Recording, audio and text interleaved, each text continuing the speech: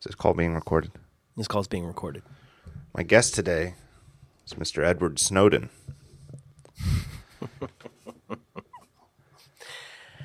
I'll leak.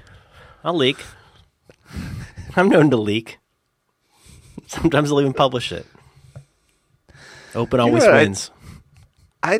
You know what I think is the saddest part of that whole saga is to find out that the NSA, who's supposed to be like the coolest spooks in the world, that they communicate with the shittiest looking PowerPoint decks. You know, like when you see people making fun of PowerPoint and they exaggerate what a bad PowerPoint deck looks like. That's what all of this NSA stuff looks like. Yeah. Yeah, it's in our bubble, so surrounded by good presentations and advice on good presentations and obsessing over making better and better looking presentations. I sometimes think that's, you know, that bubble goes further than I think. And then I go somewhere and I see what people are still doing with PowerPoint or, you know, keynote slideshows. And it's incredibly dispiriting, especially, I say in tech, but really in business too. It's appalling what people put up on a screen. I had to sit through one a few weeks ago that I really felt at a certain point like they were testing me, like they were waiting.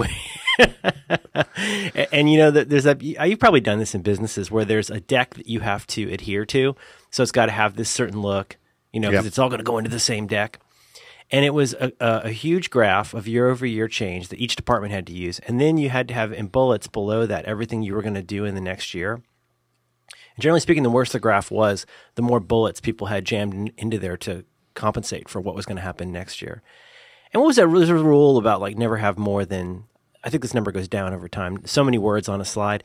And I mean, there had to be like 100 words on this slide. And they were like 16 points.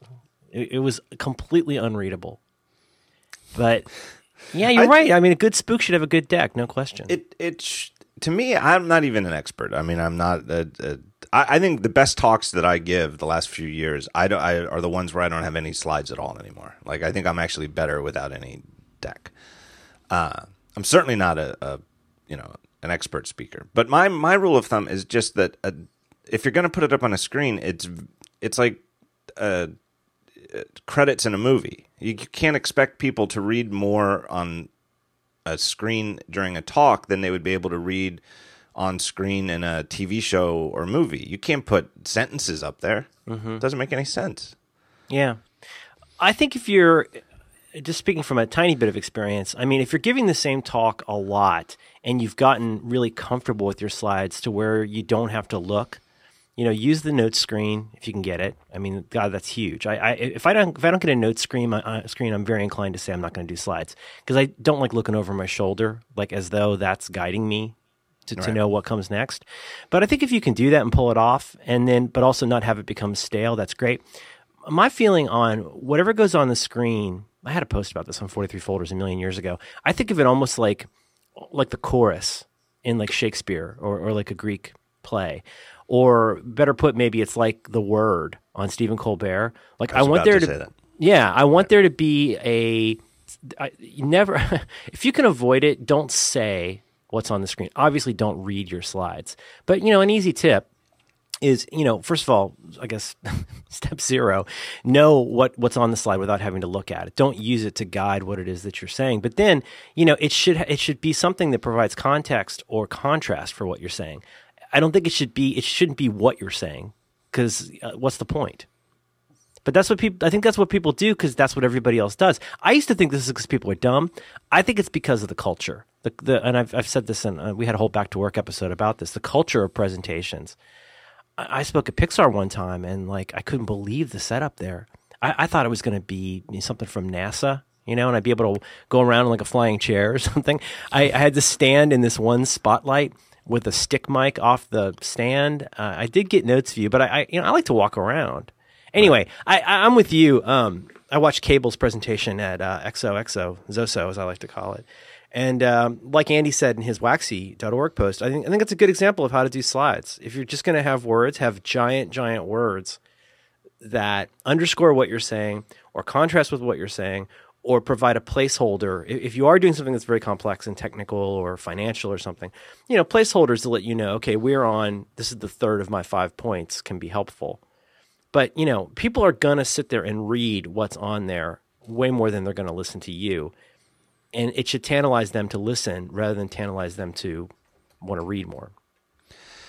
Cable at XOXO, I'm going to put that, I don't know, what do they call them, show notes? Show notes, yeah. In there. I don't even know if I've linked that at Daring Fireball yet. I should, if not. It's almost heartbreakingly good. And it's amazing because he hardly ever speaks in public. He spoke at like the C4 conference like 4 years ago. He went like 4 years between giving presentations and delivered that. Yeah. So polished. And I think the comparison to the Colbert, the word segment is so great. If you can do that, if you can work that out where what you're saying, you've got your own back channel behind you, it's so delightful to watch when there's even just one or two in your deck. If you can have like a little joke behind you, that you don't acknowledge in your remarks, what you're saying, it's just a pure delight for the audience. And I also think it really helps emphasize why am I here sitting in this room watching this guy tell me this instead of just reading it? Right. It's an experience. Instead of just give it to me in bullets. And this is evidenced by how many places I've prepared to do a talk, and then I get that dreaded email a week or two before the talk where they say send us your deck because they're going to distribute the deck to the audience, which I always feel like is like handing a script to somebody when they're walking into the movie theater. It's like, the thing is, you could read this, but it's really, I would be really failing fundamentally as a presenter if you were more interested in flipping through a 3-ring binder while I'm talking. Right. You get a little binder and as you walk into the movie theater, and then you just flip to the last page. It just says, "It's a sled. It's a sled." How did I know? I guess you could think of it. There's that terrible word, but it means something. It's a sled, and he has fond memories of his childhood. Fail. But you think about like how, if I were to say to you, think about how many of the great like sayings or cliches are, like koans, like little riddles, or you say like the 3 most important things in real estate are location, location, location. It's silly and it's a cliche, but you remember that because it's very clever, and it underscores the idea. Let me clarify this. It underscores the idea that location is important in real estate, and it's catchy. And I think what happens is when you get a higher level of engagement, when you give people something, I want to say a puzzle. That's putting it too strongly. But when you give people something where they have to reconcile 2 pieces of data, I think they get more engaged. Now, the conventional wisdom, which is totally understandable, the conventional wisdom, as they say, again, to paraphrase that, tell them what you're going to tell them, and then tell them what you told them. And that's not a bad approach for speaking, but you can do it in a nuanced way. The trouble is when people are getting started or even at the intermediate level, they do really still use their slides as their own notes a lot of the time. So, for example, one example, I'm not saying I'm great at this, but, I'm probably in presenting best known for the Inbox Zero talk I did at Google a few years ago, which some people have seen. And, that was the first presentation I ever did where I was happy with how the slides turned out, and I was relatively happy with my performance. And it contains a lot of these little things, and I think that's part of what makes it successful. When I'm in the middle of saying a line about how you need a mature system for email that you don't have to think about, and up comes a slide of a roll of toilet paper in a bathroom. Now, that's maybe not going to be funny to people, or they're not going to get that. But talk about a mature system. Could there be, next to like coffee, making coffee, is there any more mature system than wiping your ass? Like if you had to think about that all the time, you wouldn't want to poop as much. And that delta makes people think. When I say to somebody, if you start living in your inbox, you're entering a world of pain, I throw up a slide of Walter Sobchak pointing a gun from The Big Lebowski, you get a laugh. You don't want to be clever to a fault, but, I'm guessing that the NSA I'm guessing the information is very dense in their presentations. There's a lot of, did you ever read Gar Reynolds' book, Presentation Zen? No, I don't. Well, no, I did. Yeah, terrific book, terrible title. Features Inbox Zero in there, wonderfully enough. It was very nice of Gar to put that in there. But, I think that book is so good for people who have reached at least an intermediate level because it really shows you that you're putting on a show. It's not, when you think about, I think people start with the idea that I have to make a slide deck and then talk to the slides, whatever that means, but if you get this idea that, well, there's your preparation, there's your performance preparation. Yes, there is I would call it a multimedia component, because you can do video, you can do all kinds of stuff. You can have sounds, whatever. Put it up there. But then, like, if you have like a lot of dense technical information, for the love of God, have a PDF that you distribute after. And say, listen, just so you know, I'm going to cover what I think are the most important deltas in this. I want to show you some important contrasts and comparisons. You can get all of the data in this XLS format here. I'm going to give it to you, whatever.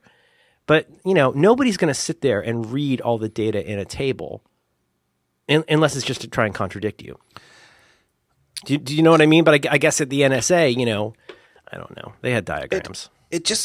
What strikes me, and I can't say that I'm following this stuff, all the Snowden NSA stuff super closely. I'm not hyper obsessed with it, but I'm, following along. And I've looked at some of the decks that have come out, and the thing that strikes me is that there's no reason for it to be in the form of a PowerPoint deck, period.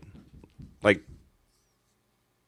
presumably it represents some sort of, at some point somebody was in there giving it as a presentation to fellow colleagues, I guess, but it doesn't even look like that. I don't even know, like, maybe that's just, instead of actually writing memos and describing stuff, it's almost as though discourse in bureaucracies like that has devolved from like proper sentences and paragraphs to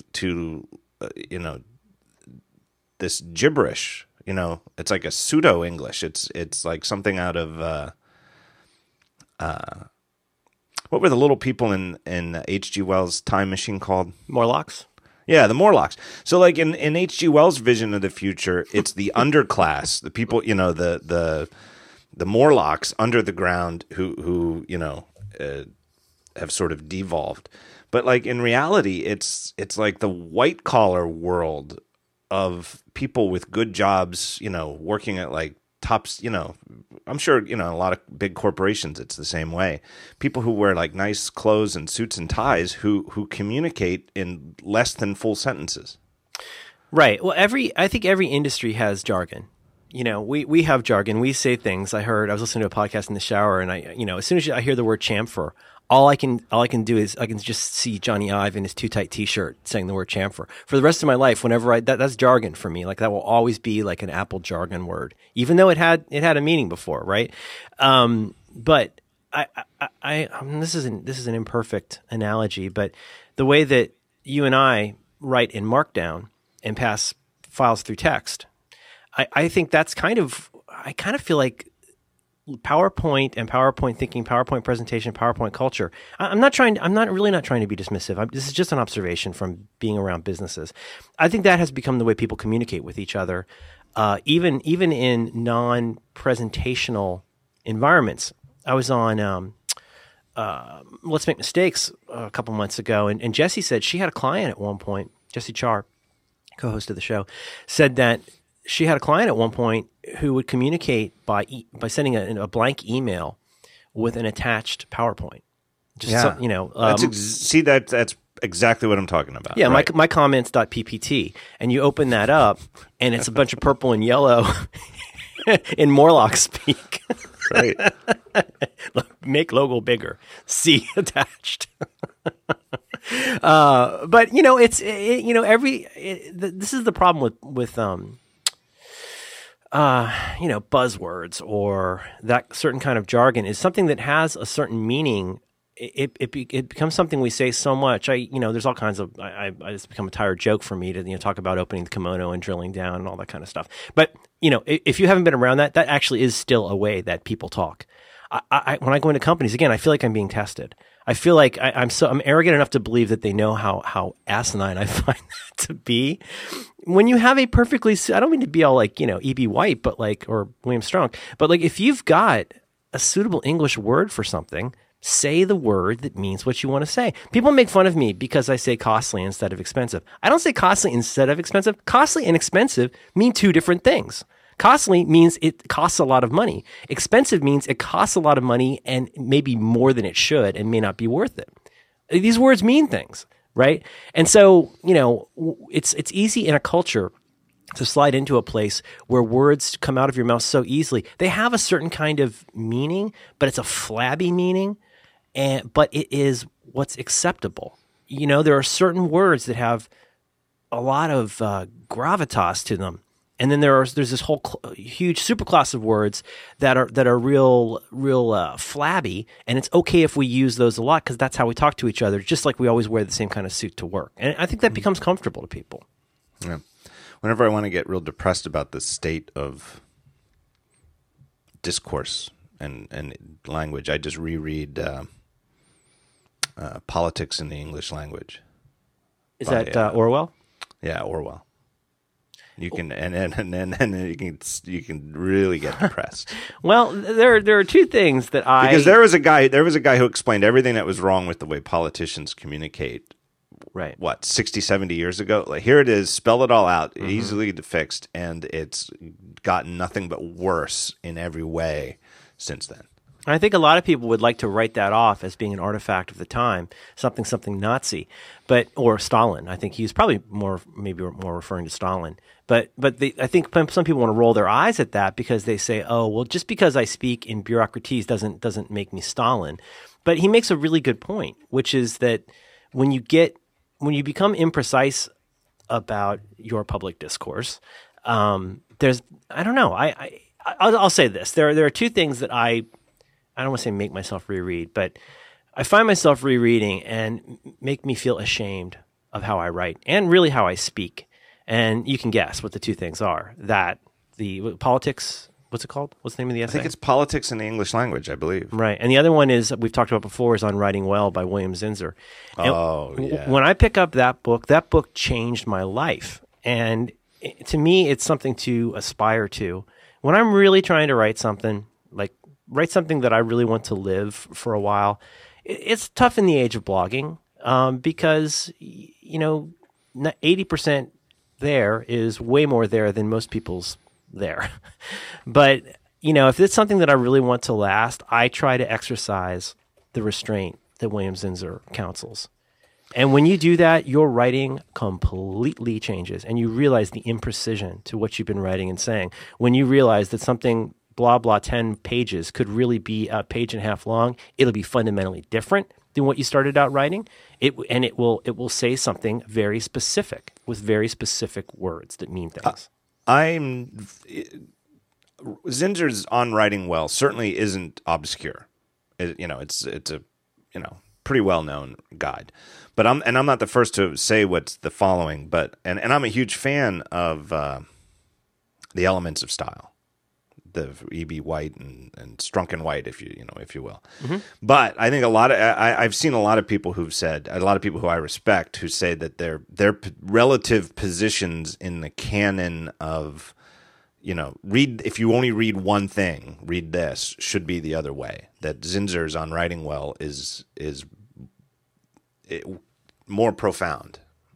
I think they go well together. Well, that's what I was going to say. I mean, I think there's a really simple way to put this, a very plain way to put it. I will omit needless words. Maybe junior high, but I'll say every high school student should read The Elements of Style and then be asked to demonstrate how they can put that, into place in their writing, right? I think that should be part of it. I think you should read Elements of Style in high school. And I think the summer before you start college, you really should read On Writing Well. I think On Writing Well is going to make more sense if you've written a little bit in high school. I don't know if I would hand that to every high school student because they haven't had enough experience. But On Writing Well, I think functions best as a real splash of cold water. Again, I'm projecting. It was handed to me by, I think I told you this story before, but everybody always loved my writing, blah, blah, blah. I can be real purple, and I was the features editor in high school, and I'm smart and talented. And it wasn't until my second year of college that the physics teacher, when I was taking physics for poets, told me how poor my writing was. And I was like, are you kidding me? Are you okay, sure. The guy from Hungary who's teaching me, Baker and Einstein, yeah, you know lots about writing. And he was absolutely right. He sent me to the writing tutor right? Me, the writing guy. He sent me to the writing tutor. And she kicked my ass 7 Ways from Sunday. She made me go back and read. She handed me a copy of, she pointed me to the bookstore and said, you're going to go buy this book on writing well, and you're going to read it, and that's what we're going to work on. And I've said this before, but I ignore that at my peril. I forget that at my peril. But I can't think of a better book for somebody who has the basic tools and knows how to functionally hammer some nails. Like, this is going to change the way you do your carpentry. And I think that's actually his analogy in the book. He says it's like making furniture when you write. It's a great book. I somehow got well out of college before I'd ever been exposed to it, though. Like, whereas Elements of Style, I don't think it's that well known outside of nerdy writing circles. Yeah, see, like I said, it's not, I wouldn't call it obscure, but it just doesn't have that ubiquity that the Elements of Style has. And I still think deserves, but somehow I feel like Zinzer should be on the same pedestal. I'm going to say this one time, man. When people piss and moan, people who sit around and regard themselves as great writers piss and moan about all the problems with Strunk and White. I kind of feel like that's criticizing CPR classes because you haven't become a medical student. It's like, you could do a lot worse in this world than reading the Elements of Style. And, just even if you just go to the you could even skip the sections on there versus there and stuff like that. But reading the section that includes omit needless words, that section that's, matters of style, matters of, yeah. The section I mean.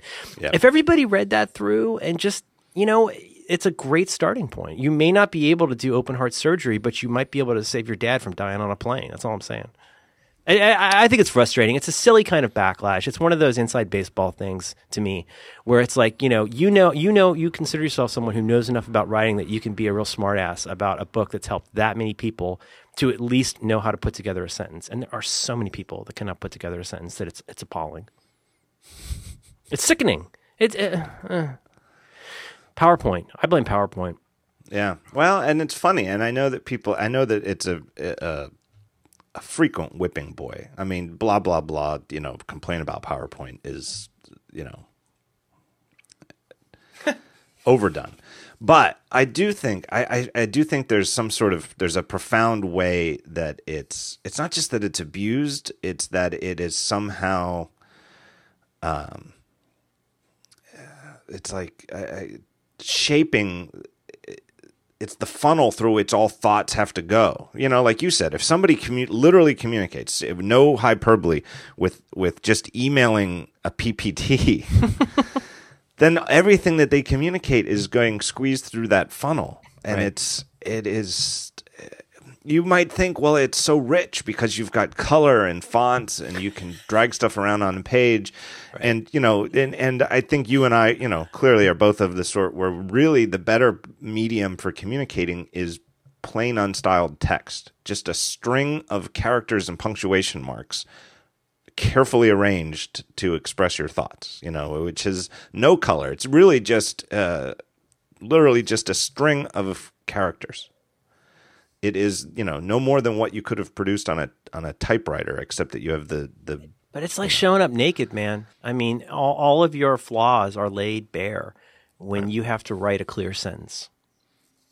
There's a band I like called Sloan, and they have a line in one of their songs about Consolidated. I don't know if you remember the band Consolidated, but they say something like, "It's not the band I hate; it's their fans," and I think, this is going to sound reductive, but I think if you take any noun that everybody looks at as a problem, just try adding the words "the culture of" in front of that noun, and I think things become a lot clearer. You don't really. I was just listening to ATP, and they were talking about enterprise software. Syracuse had a great Grand Guignol rant about enterprise software, and Marco kept talking about people in IT organizations that hate Macs, capital M, capital A, capital C, and I think they don't hate Macs. I think they hate the culture of Macs. I think they hate the culture of Apple. It isn't that people hate Consolidated; they hate the culture of Consolidated. And I have to say for myself, there's nothing wrong with the binary that we call PowerPoint. It's the problem of the culture of PowerPoint, and the fact that it's become so ingrained. It's easier to beat up on an application than it is to have some nuance about why that's problematic. And the problematic part is that it's if that's, it's like the hammer and nail problem, right? I mean, that's not the perfect medium for everything, but you will never get your ass kicked for handing somebody a PowerPoint in certain environments. Right. Whereas if you have to write 3 sentences that explain why your numbers aren't where they should be for the last fiscal year, there's a lot more room for people to criticize, I think. It doesn't fit, it's culture. I mean, it's like hegemony, right? If you can tell what it is, that's not the thing. It's the thing that's in the air that we don't have to talk about and that we can't name and that we can't touch with our hands. That's really the thing. That's what makes offices complicated. It's what makes relationships and families complicated. And I think it's, what makes that PowerPoint culture so frustrating. But I feel like a crazy person though. When I go to those things, I feel, and I'm like you. I mean, I throw out my slides all the time. If I have the slightest indication that there's going to be any weird technical glitch, did I ever tell you the story about one time? I think I told you this. One time I went to do a talk somewhere. Nice people. Let me stipulate, super nice people. And they said, "So get your deck." I was like, "Yep, got my deck." I was like, "It's here on my Mac." I was like, "Oh no. We're trying a new thing this year. Go ahead and output all of that to a PDF. Put it on this thumb drive." And then here's your clicker. And I was was this O'Reilly? They gave me an Emacs controller, and I had to use chords. I had that experience speaking at an O'Reilly conference. Well, this was unusual. Now, I've been in places where I had my beautiful deck. I spent a lot of time. I had great subtle transitions. There were bullet builds, because I don't want the whole thing to just show up, the whole nine. And if you can go in, and it's not that hard. If you're a real pro presenter, it's a good idea to have a PDF ready anytime anyway. Yeah. But get ready for this. So I've been led to believe I could just use my laptop. No problem. So I'm going to get my note screen. I'm going to have all of this. I'm a diva. But the beauty part is I give that to them on the thumb drive. And the clicker that they give me is not a clicker that's connected to a PC somewhere. It's a clicker that turns a light on in the basement that lets this person know to go to the next slide. So even setting aside latency, like what if I accidentally hit it twice? What does he do? And so I'm sitting there in a bar the night before the presentation sounding like the biggest diva in the world. I was like, well, how would I let you know if I wanted to go back a slide? Like what if something happened that what if I wanted to jump somewhere else? And, I sounded like a crazy person because that what I was saying was not okay in that culture. What's okay in that culture is we've got this. It's like as with enterprise software, we have this system that's going to work and not break, but not be great, but it's not going to break. And if you weren't Diana Ross, we wouldn't have this problem. Have you done that? Have you shown up and like you show up with your MacBook Pro and you're ready to plug in and like maybe there's not a DVI or something. Have you run into situations where you had to scramble? You've been doing more speaking the last few years. Yeah, but then I've kind of tapered off because I find it so stressful. I only spoke twice this calendar year. I did Webstock and then I did OOL, and I gave the same talk more or less at both. At Webstock with slides and then at OOL without. And I think at OOL it went better. Now maybe that's because I gave it a second time. Maybe that was what it was, but... No, but the last few years, though, I've been going to places that are so designery rather than nerdy that they're really ready for your MacBook. You remember that at Webstock? I mean, like I had some glitches with mine. Just I don't know. Probably I'm cursed, but that was a pretty sweet setup they had. That was 2 years ago, 3 years ago, something like that. Yeah, they haven't had me back. I think the crying really put them off. I've not been invited back. No, they upgraded this year, though, because if you remember 3 years ago, they had a 4:3 display, which threw me off because I always assume a widescreen 16:9, and this year they had a 16:9. Pretty good setup. But yeah, places I've gone are more ready for you. We just assume you're going to show up with a MacBook. Well, as long as I'm shooting fish in a barrel, I'll just say that when I do show up somewhere, and because I don't want to be thinking about the slides. I want to be thinking about the room. I mean, it sounds corny, but I want to look at every face out there and see who's on my side, who's not on my side, who's getting ready to cry, who's getting ready to throw something. Like, I want to be watching the tone of the room, and I will change what I'm saying. It's just my nature. It is my nature to adapt to what I'm saying, to what people. I mean, I'm really in the gosh darn room when that's happening. So I'm very inclined to just throw stuff out. But here's the thing, as with the culture of PowerPoint, if you show up somewhere and it's been framed that you are a speaker or a presenter and you don't have slides, it's like not giving a German cake after a meal. People lose it. You lose you lose all credibility. Jim Coudal never has slides. I believe, and I think we talked about this when we were out there. I don't, he speaks semi-frequently, and I don't, and he's a graphic designer. He's a good graphic designer, really good. He's never given a talk with slides. He just has a couple of index cards in his hand and just talks. And I do think for some people it throws you off in a couple of minutes, but and he's a great speaker, but it keys you in.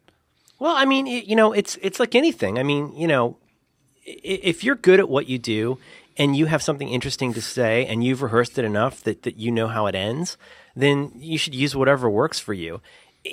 But I don't know. It's like ski poles or something. Like I just think that I think that again in this culture, and I'm probably being reductive, but in that culture, it is so normal and it's so okay to have basically done a second draft outline that you then turn into graphics.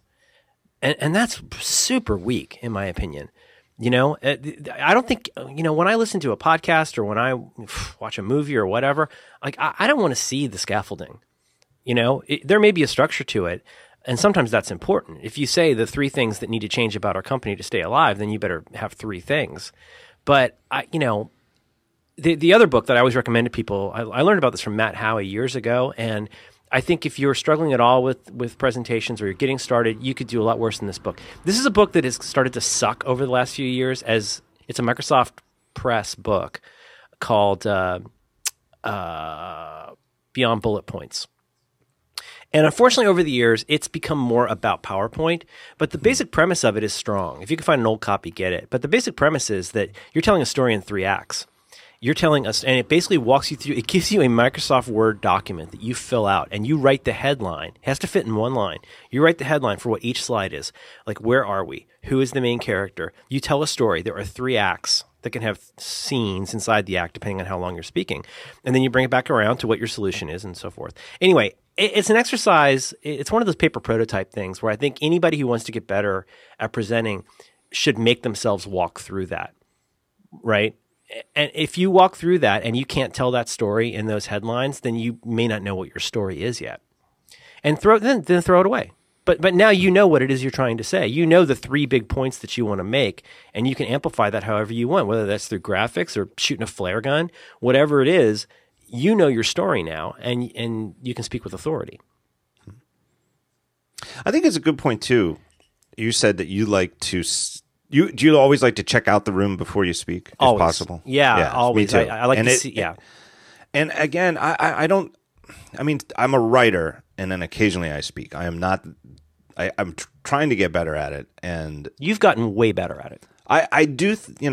I almost never try to say things like that. It's always uncomfortable for me to admit if I'm good at something. But you don't look like you're peeing. You don't look like you're about to pee yourself anymore. That's a huge improvement. You used to look really scared when you talked. Through a lot of hard work and thinking about, and painfully watching, when they publish the videos of my talks and thinking about what exactly I'm doing wrong. But a big part of it for me, definitely, is seeing the room first and then kind of imagining what it's going to be like when it's filled with the people who are there to speak, to see me. Mm-hmm. And so, for example, that was why I didn't use slides at UL last year. So UL in Dublin last year had this year I guess it was, had a great room right in Center City, Dublin, big round room. And you could see how it'd be used for multi-purposes, but they had a stage and they had a big screen for the day-to-day, the daily presentations. But I was the closing keynote, and I was going to speak right before dinner. And there was like a 90-minute break for a cocktail hour or something between the day's sessions and then when I would come on for the keynote. And I was going to speak for the keynote or this closing keynote, and then when I'm done, waiters are coming out with food. You know, it's the moment, you know, I drop the mic. And the organizers of the conference, Paul and Dermot, good guys, really good guys. I mean, everybody who speaks there, you know, has nothing but great words to say about them. They told me I could have whatever I wanted. You know, if I want the screen, I could have the screen. But I could kind of see that they didn't want it. I was like, well, you guys don't want the screen, right? Though you want it because they wanted to, in that when the conference goers were out having cocktails, you know, in between the day's sessions and the evening keynote, there were people in the building who were going to reconfigure the room from right, and they might be milling around while you're talking and stuff like that. Well, that they were going to, you know, but they made it, you know, they redid the room so it would look like a nice dinner. It was a nice dinner, you know, and it wasn't, you know, just day to day. And that they thought, you know, I said, you think the room will look better for dinner if there's no big honking screen up there? And they said, yeah, more or less. And I said, okay, no screen, you know, but it totally changed my idea of what the room was going to be like. Because it, you know. Yeah, anybody who thinks that it doesn't make a difference to walk through the room hasn't done this enough. Because it's sometimes really quite surprising. Because one thinks about it from one's own, you know, whatever you've done before. So if all you've ever done is speak at universities, you're used to the idea of walking into an auditorium where there's a bunch of fixed seats, where everybody's facing you. But or even, for example, if I know I'm speaking in a hotel ballroom, I have a pretty good idea what that's going to look like. It's probably going to be a bunch of round tables where people with pads sit in around circular tables. But it can sometimes be really, if I find out, for example, I think I'm going to go into something like, let's say, a ballroom, but it turns out that I'm in like a breakout room where it's going to be like one big table, and whoa, it's actually 15 people rather than 80, like in my head or whatever. Walking through that should really change the way you think about what you're doing. I mean, in the same way that if you were, it's just silly, but I mean, if you were serving a meal, finding out the number of people who are coming should have a really big impact on what you decide to do.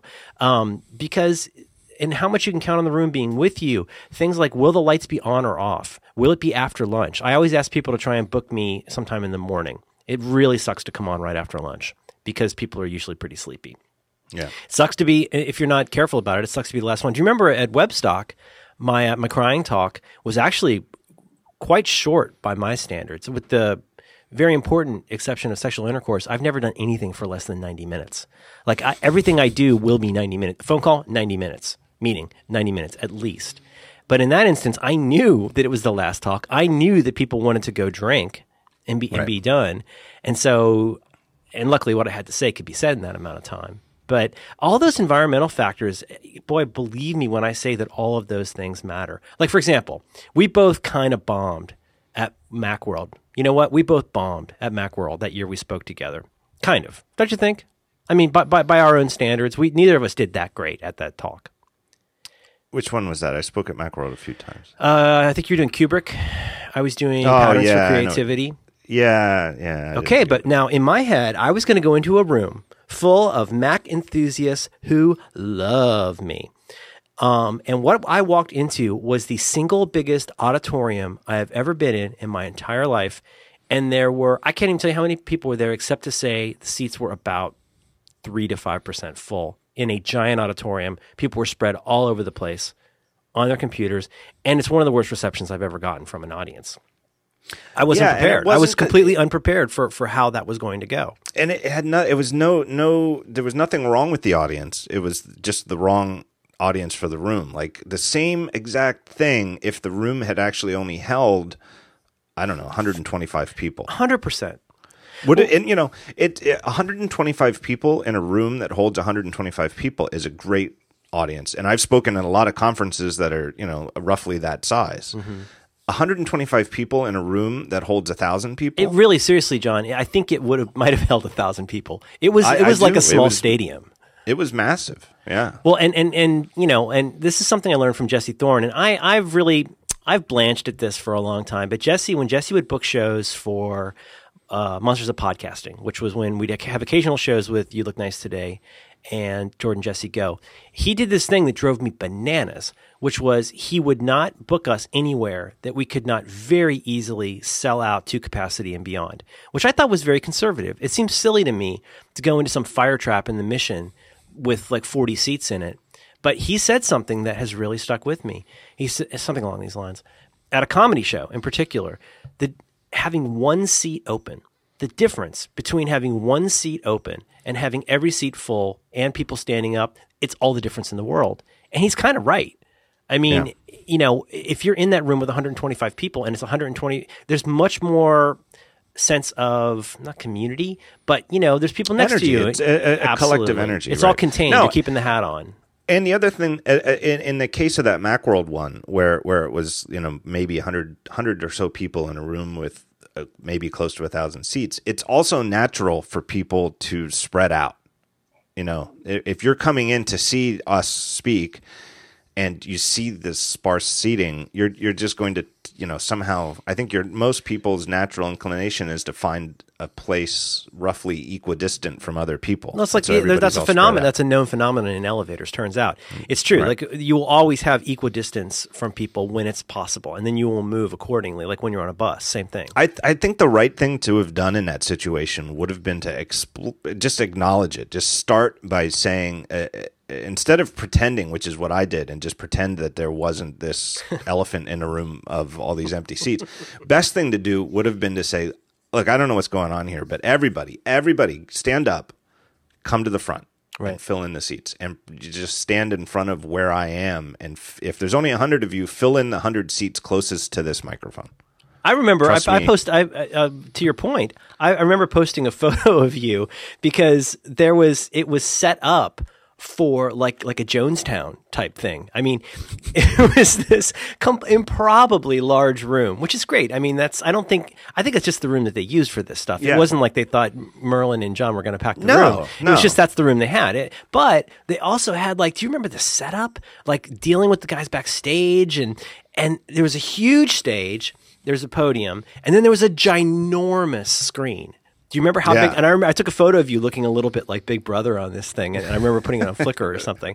But that was part of it. Was it made everything feel small? Now go back to Jesse Thorne's fire trap in the Mission, and if if you'd been in that room with that number of people, you would have felt looser probably. Yeah, you would have gone, oh my God, it's a sellout. But everybody here is here because they want to be here, and they're not checking their email. In the 95th row. Yeah. Let me take a break, tell you about our first sponsor. Brand new sponsor, first time on the show. You've heard of them, I'm sure. Warby Parker. Cool glasses. Here's the idea. Anybody out there who buys glasses, eyeglasses, they're so expensive. They're crazy expensive. Last time I bought glasses, they were like $500. Warby Parker, their glasses start at $95, and they look great. They're very cool. They have a slew of styles. They have a quote-unquote titanium collection if you're not into the plastic chunkier look, real sleek metal ones, $145. Totally top quality, very well designed. I remember seeing when the Google Glass came out last year, and everybody was like, my God, these things are so goofy, ugly looking. When the pushback came at, hey, that's just the first generation, they're going to make the new ones look better. They're working with Warby Parker on future generations of them. Like, Warby Parker's designs are good enough they're known as like super stylish glasses. But they're very, very affordable. They are not, to use your word, costly. How do you buy them? This is the other part that's fantastic. They could not possibly make it any easier. You just go online. You pick out ones that you think look good. You order up to 5 pairs, and they'll just send them to you. You don't buy them. You just say, here's 5 that I think are maybes. They'll send them to you. They show up in your house. You can try them on. You look in the mirror. You can ask your significant other, which of these look good. Find the one you like. You give them your prescription. Send them a fax, a photo of it. You can just tell them your eye doctor's name, and they will call your eye doctor and get your prescription. And within 10 business days, usually less, your eyeglasses with the prescriptions show up right in your house. They don't upsell you on anti-reflective coating. Everybody gets the anti-reflective coating. There's no catch. If you want sunglasses, they have polarized sunglasses for $95, $145 in the titanium collection, and you can get prescription polarized sunglasses for $150. personally, I'm not a fan of polarized sunglasses. You wear polarized sunglasses? No, I'm not a big sunglasses guy. I think I like sunglasses, but I don't like polarized ones. It makes screens look weird. But if you're into them, I know a lot of people are. I know a lot of people are into polarized sunglasses because every time I get one of the new eye devices, iPhones or whatever, I get emails from people. How does it look with polarized sunglasses? So if you're into them, what a strange filter for the world. It is. Well, you know what it is? I think that it's one of those things where people who are into polarized sunglasses love them, but then they notice all of the things that don't work well with them. It's like having a pacemaker and having to avoid microwaves.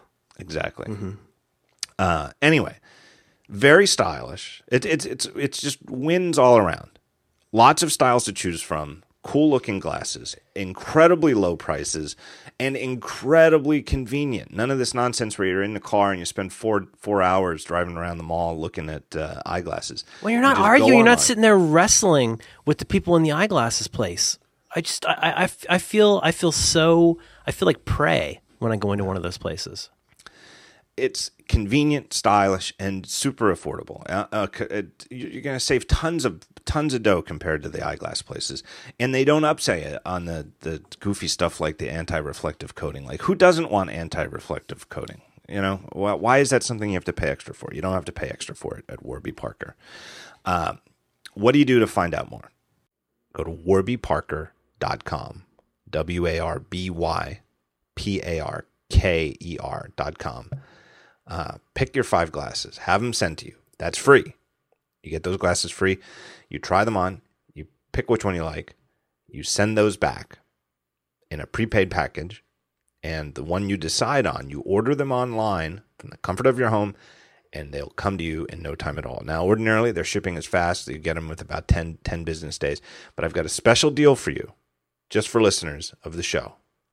Use this code, The Talk Show. All one word, The Talk Show.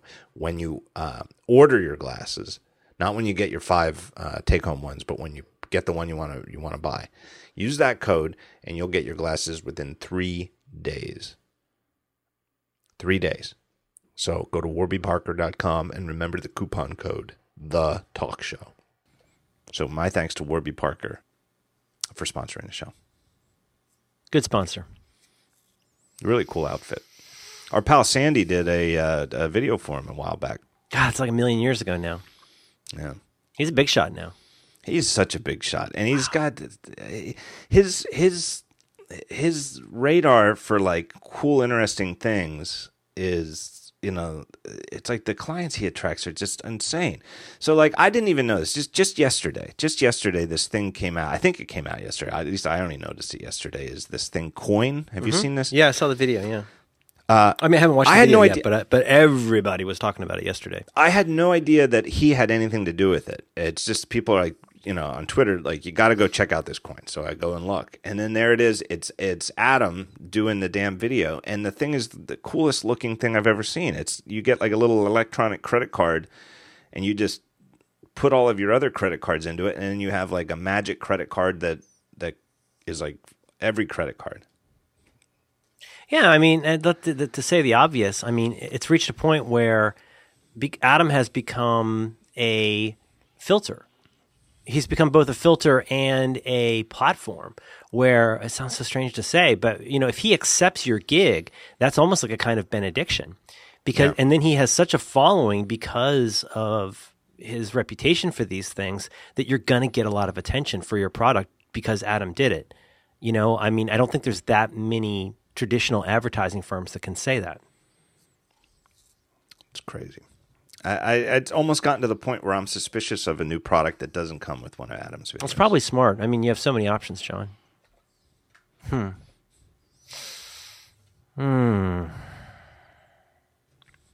read your iPad review.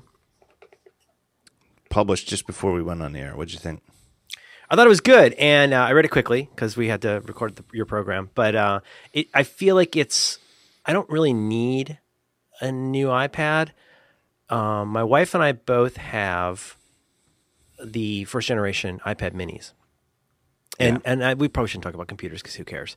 But I will just say I'm one of those people. I'm like, I sound like you now. Where like when I go back to like picking up my iPad 2, it feels like I'm holding a chalkboard. It's so heavy. It's so large. It's fun to read comics on just because it's bigger, but it's not Retina. I cannot imagine going back from the general form factor of the iPad Mini. But the iPad Air sounded so compelling. But you put it in stark terms in your review. It sounds like you basically said it really is just a matter of size. Yeah, and I did want to speak to you a little bit about that. And I wanted to ask you, because I know you've always been into comics, but it seems like you've gotten even deeper, like almost problematically into comics. Mm-hmm. How do you read them? You mostly you're like a go to your neighborhood comic shop and buy the paper. You know, both and or all is the thing. I'm as I've matured. Boy, that's an unfortunate word. As I've spent more time with this, I'm realizing I don't need nearly as many hard copies as I've gotten. I mean, I've got boxes and boxes of comics, and I've only been at this for like a year or two. I don't really need all that. I'm not a collector in that sense. It's silly for me to have all of these copies of comics. I really love reading them on Comixology. And just so you know, I mean, not that anybody cares, but in the Marvel world anyway, $2.99. If you buy a comic for $2.99 at the store, which is a bunch of the titles, you get the hard copy. If you buy one of the like marquee titles and it's $3.99, you get a free digital copy from Comixology. It's that simple. It's $2.99, you don't get a digital copy. $3.99, you get a digital copy. By the same token, if you buy a collection in trade paperback format, you get the trade paperback. With a lot of them, if you buy a hardcover, you get a code to get the entire hardcover edition in Comixology. So I am increasingly, I guess if there's anything that's been holding me back in part, yeah, there's the sentimentality of I still love going to the comic store. It's just a matter of like, I don't need as many comics every week as I buy right now. I'll still go to the comic store every week. But no, I am very intrigued, and I have to say comics are the reason that I would even think about this. I'm so happy with my iPad Mini. But it's not Retina. I've never owned a Retina iPad, but I mean, you're looking at $1,000 for if I buy an iPad Air, I'm going to want to buy the big one with the wireless or the LTE or whatever. Yeah. So, but I mean, what am I looking at for? Is it generally like just $100 difference at each level? Like if I want a 64 gig mini with LTE, what is that going to be like $500-$600? Something like that. But whatever it is, it's $100 less than the exact same specs in the Air model. You make it sound so much faster. It is incredibly faster. I do. I think that there is there's a raw, we love Apple so much, and Apple can do no wrong, and they're a magic company, and there's that level of fandom that people who praise Apple consistently can be accused of, and I don't want to fall into that, but it's something about the A7 chip has me thinking that we're missing something profound that they're achieving here, where none of us have ever bought and liked iPhones and iPads just because of performance. And even Macs traditionally, in the old days before they switched to the Intel chips, they were certainly not. Right.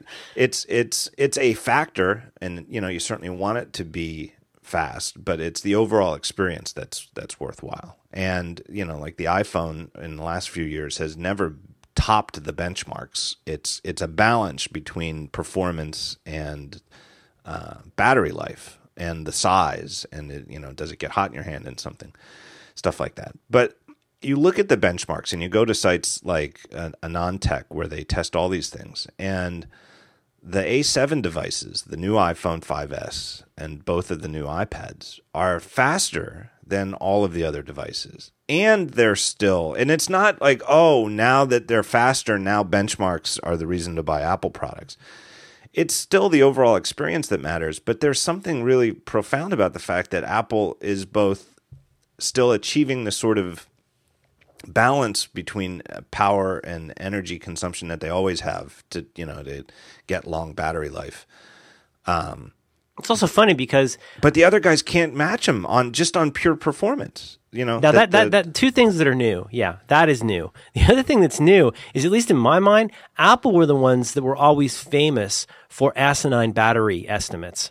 When Steve would get up there and say that something was going to last, your Mac was going to last for 5-6 hours or whatever, I mean, there just aren't enough asterisks in the world for what you would have to do to get that performance. Yes, Whereas exactly. you say you went and put the Avengers on at full screen brightness and lost 33 and 34%, I believe you said. Right. Power. I mean, that's a new world. It's that must be said. I mean, these are mobile devices, and you don't want to just flip that thing on and find out that it's been grinding on some background process that brings you down 30 points, and now your backpack is hot and you don't know why. Yeah, I think part of that, and I think you're right to even mention Steve Jobs by name, and I think part of it is, you know, it's that reality distortion field that he had around him. And part of it, you know, he had himself in it. And I think that he always was dissatisfied by laptop battery life. You know, that it used to be, I always found that you could get, in the old days, I don't know, a good 2 hours out of it. 2 to 3 hours when I had my Wall Street Lombard. Yeah. I never remember which I had. But let's When just they were say, called, let's say when they were called PowerBooks. I'll tell you this: it had two big holes in it that could be used for optical drives or batteries. And I had 2 batteries. I would take out the optical drive and put in both batteries when I traveled, because you needed them if you wanted to do anything. I remember buying Rushmore, and like if I wanted to watch Rushmore on the plane, I had to take out one of the batteries, put in the optical drive, and then be ready to pause partway through to change the battery. Yeah. I remember a lot of my time when I fly has always been coast to coast, you know, going out to California for, you know, conferences and stuff. And I remember it used to be that you know, there was no way that you could go the whole flight on a PowerBook. You know, you'd have plenty of time if you had some work to do and you wanted to, you know, you didn't have Wi-Fi on the thing. But if I was like writing a slide deck or like you said, just using it to watch a movie, you were going to get one movie out of that thing.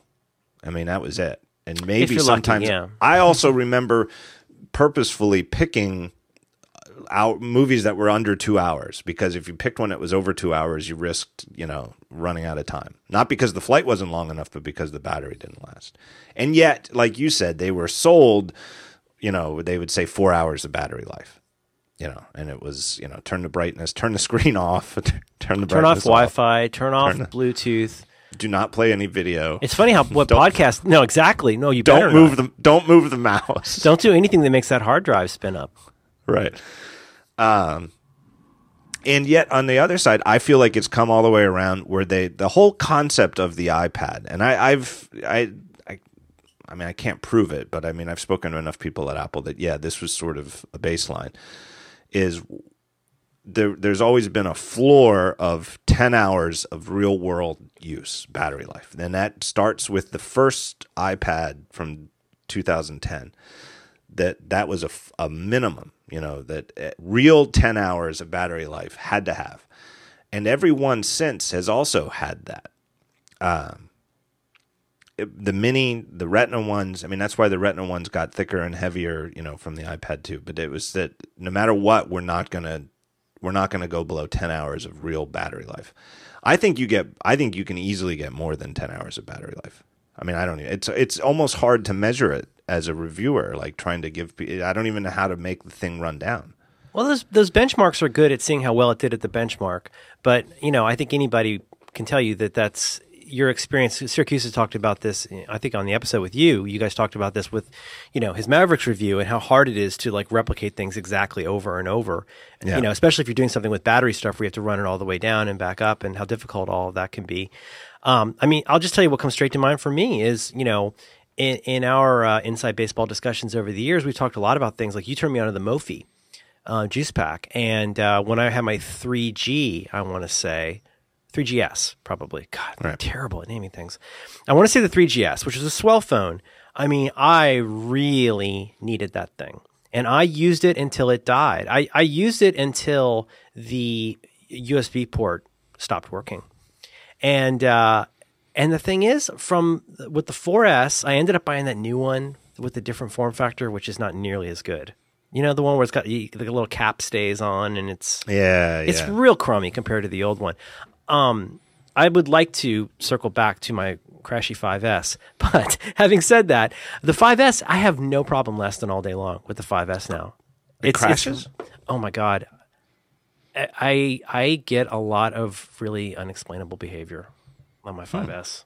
Yeah, you don't. No. All right. I don't think so. But yes. Oh, well, you mean like I get things where I will do something. See, I don't even want to say that I do something because it's hard to know what causes something to happen. But it could be, I feel like I've gotten a lot doing stuff with Instacast, which I think is actually in pretty sore need of an update at this point. But I'll be doing something that feels pretty trivial. It'll be during some change, and it'll just bloop. It'll just go out, and up comes the white apple. I just get that. That's just the thing I get a couple times a week. See, a couple times a week I would complain about. I've seen it a handful of times. Didn't weird. have that very much at all with the 4S ever. And it's a weird thing where it doesn't seem to be a full reboot either. Well, I've heard about is that the half crashes people are talking about? Yeah. Yeah, I've gotten ones where it seems to just... boy, are you ready for this? Get ready for me to reveal how dumb I am. It doesn't feel like it's something very low in the stack that crashed. It feels like maybe the interface crashed. Yeah. But it didn't go all the way down. I think that's probably the springboard. Okay. That's the home screen. It's like when you click or something like that. I don't even know. It used to be that Springboard, which is the name that nobody really needs to know it. You have to be like a nerd. But it's the app that runs the home screen. But all the apps, whenever you'd launch an app, were always a child process of Springboard. And in Mac OS 10 terms, I think it's closest it's like a Finder crash. No, it's like the Windows server. Okay. Oh, gosh, yeah. Like if you ever go into Activity, don't do this if you have anything open. If you go into Activity Monitor and find Windows Server and then force quit it, well, everything goes away. But I could be wrong about this, and I'll bet our pal Guy English is probably going to email me as soon as he hears the show and explain to me how I'm this is purely. I'm giving this to you purely anecdotally, but you know what? But there is some process that could crash, and it wouldn't bring to. It's like you said, it's not the whole stack. It's not it could the just whole be. system. It could be something in iOS 7. It could. Who knows where it is? I have every confidence that. But you see it a couple times a week. See, I don't see it a couple times a week. Well, I don't keep track of it, but there are a lot of times where I'll do something that seems pretty trivial. Like I'm not talking about like trying to do something, computational as far as I know. It usually is making some change in state. Like I bring it up and I'm going to do something again with like, maybe fast forwarding or something like that. Or anyway, that's a thistle. But I agree with you about the battery thing. And I don't know. It's funny how fast things change. It is really funny how fast we've gone from like Flash has to be on everything to now like I can't imagine what I just have to say that like for a normal person walking around, I think it makes a huge difference to not have to recharge at 4 p.m. Yeah, I think so too. The only time I ever even come close with my iPhone 5S is if I'm out of the house, like somewhere, and I'm using it a lot. I'm on the phone a lot and on LTE. And then I can still run it down in a day if I'm working. Well, and also, I mean, it's I take a lot of precautions when I change my environment. I take a lot of precautions. I up the security. And it sounds silly, but I mean, I think it's worth it. I think people treat this stuff way too lightly. It's when I learned like. I haven't talked about it a lot, but I can talk about it now. I learned a long time ago that you didn't have a passcode on your phone. And a long time ago. I didn't? I believe, you know what? It might have been razzing you about your me.com password. I think you and Sandy, I used to razz you guys about those. But I can't believe I found out now that the Touch ID exists, I'm finding out how many people have never, ever had a passcode on their phone. Have you always had a passcode? I think so. Must have been your me.com password. I watched you do something on and once, and my head was spinning at how easily you put in your password. Because I have to sit down and like maybe I'm just old. I have to sit down and concentrate with mine. It's like, but anyway, now it can be said. A lot of people are admitting that they've never had that, and I don't understand people who do that. I may have gone the first year or so without a passcode. This is a long time ago. I didn't know what to do. I never had a smartphone before. Really? No, You didn't have a Palm or a... I had a not a phone though. I had a Palm Pilot. Palm Pilot, yeah. Back in like the 1840s. I had so many Palm Pilots. I had like 4 or 5. I loved them. That VX, the Palm VX, man, that thing was amazing. I've used the passcode as long as I can remember on my iPhone though, and I never and not because I got burned, but because it dawned on me eventually. Sense. Like, I mean, it's Steve Jobs apparently didn't use one though. That's the story. The backstory I read. I think this was on Quora. But it's, so who knows? Take it with a grain of salt. Somebody could have just been some guy making shit up. But it was somebody who said that they used to work at Apple and that, this is like how did Touch ID come to be? And that the gist of it is it definitely goes back to Steve Jobs, where he wanted a really cool unlocking for the phone. You had to have it locked so that you can see it. You can see it in the keynote. He's so right. Every phone ever, smart or otherwise, has had to have some way to keep from accidentally turning on in your pocket. Exactly. And this is the first time we'd seen anything like this that wasn't, a physical switch or something like that. He was, right. And you could tell he was so proud of that I can imagine him then not wanting a second thing that he had to do. He was, it's one of those things where as hindsight goes, and time passes since he's dead, and we look at him with a little bit more detachment, and it's not quite as raw just thinking about, oh man, I can't believe the guy's, that but as we fade into the acceptance stage of the fact that the guy's dead, certain things stand out to me rewatching his keynotes. And one of them, and I've always thought this, but as time goes on it's even more obvious, it's so easy to see what he really cared about. Everybody's talked about this, and I see it too. I've gone back. I watched the iPad one. I watched the iPhone one, and you can just see him spend more time than is really necessary, like making the thing spring up and down. Or isn't that cool? Yeah. Look at that. And the unlock, he's genuinely excited that this thing does this. The unlocking on the iPhone is absolutely one of those things. Like the slide to unlock is something that he spent way more time on. He spent like as much time on that as he did on like email. It's on using it as a phone. Yeah. And adding a passcode ruined that. Typing the 4-digit number, that didn't even get demoed. I mean, it was there from the original thing, but he didn't demo it. And apparently he didn't use it on his own phone because he didn't want, he actually cared about that experience enough. But there's a guy whose actual iPhone, talk about a disaster if somebody had, if he'd lost it or somebody stole it or something like that. I mean, But also, this is going to sound so obvious, but let's look at the bare facts. When he came out with an iPhone, this is the first one of these things that a lot of people would have. This is going to sound nuts, but in 2007, there were not that many people that were doing email on their phone. There were, believe it or not, and this is going to sound crazy, audience, there were not that many people who were looking at the World Wide Web on their phone. Right. I'm stating the obvious. There were no applications for the iPhone at the time. There was not that much stuff to steal off your iPhone. There was not that much stuff where if you were like already logged into something, you could get all this data. It's today, it's in the last 2 years when you look at the number of people, I mean, even people who use stupid Facebook or whatever, like you're logged into all that stuff all the time. Your apps, unless you're using something like I use Goodreader, Dropbox, these apps can and in my case do prompt me for a password before it gives me access to that stuff. But you're logged into everything all the time, much more so than on your Mac. It's all just laid bare. So I can understand why at the time that wasn't a big deal, and that would be seen as just like a kind of feature for nerds, probably. Yeah. Let me ask you this. But I'm saying that from what I understand, though, is he, never right did. up till the end, never had one on his phone. And that the idea was, and the problem that he commissioned, and who knows, this might be a perfect example of, where he's going to be missed at Apple, is that his dictate was, okay, figure out a way to make this secure, but make it as cool as slide to unlock. And that's Touch ID. It is, which is fair to say supply constrained, we think? That's kind of, doesn't that seem like the bottleneck is the availability? Right. Why is it not on the new iPads? Or why is it still taking so long to get, 5S. Marco says he was at the Apple Store today, and there's people lined up, waiting for 5Ss.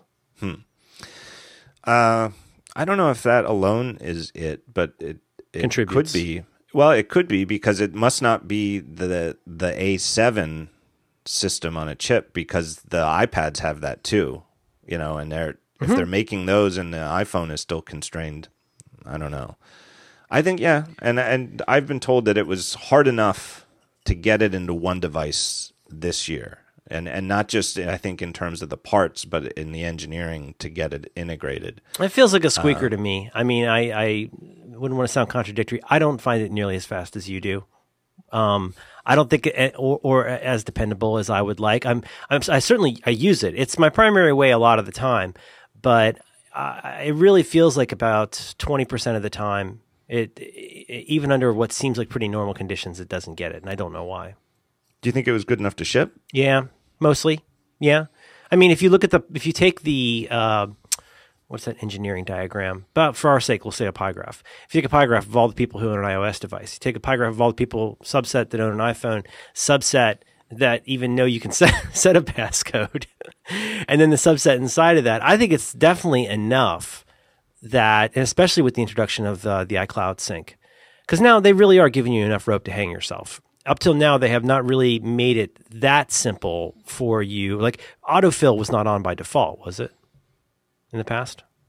No. It isn't like it isn't like they've, I think they've been somewhat circumspect about, giving you that amount of rope to hang yourself. But now they're really saying, hey, we want you to use this iCloud keychain. And so I think now you have to put a code on it now, right? If you use that.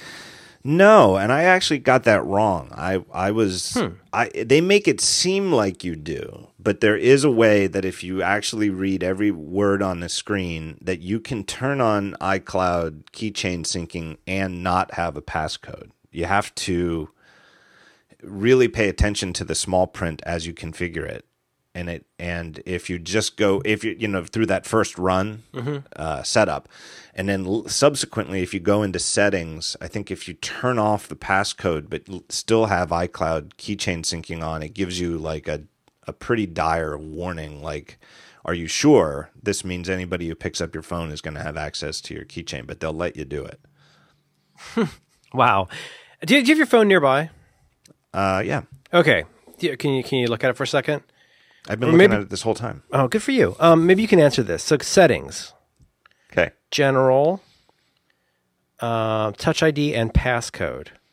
And then enter your code. Okay. And under require passcode, do you have any choice except immediately on yours? 1, 2, 3, 4. Okay. What? And when you click require on passload immediately. Do you have any other choices? No.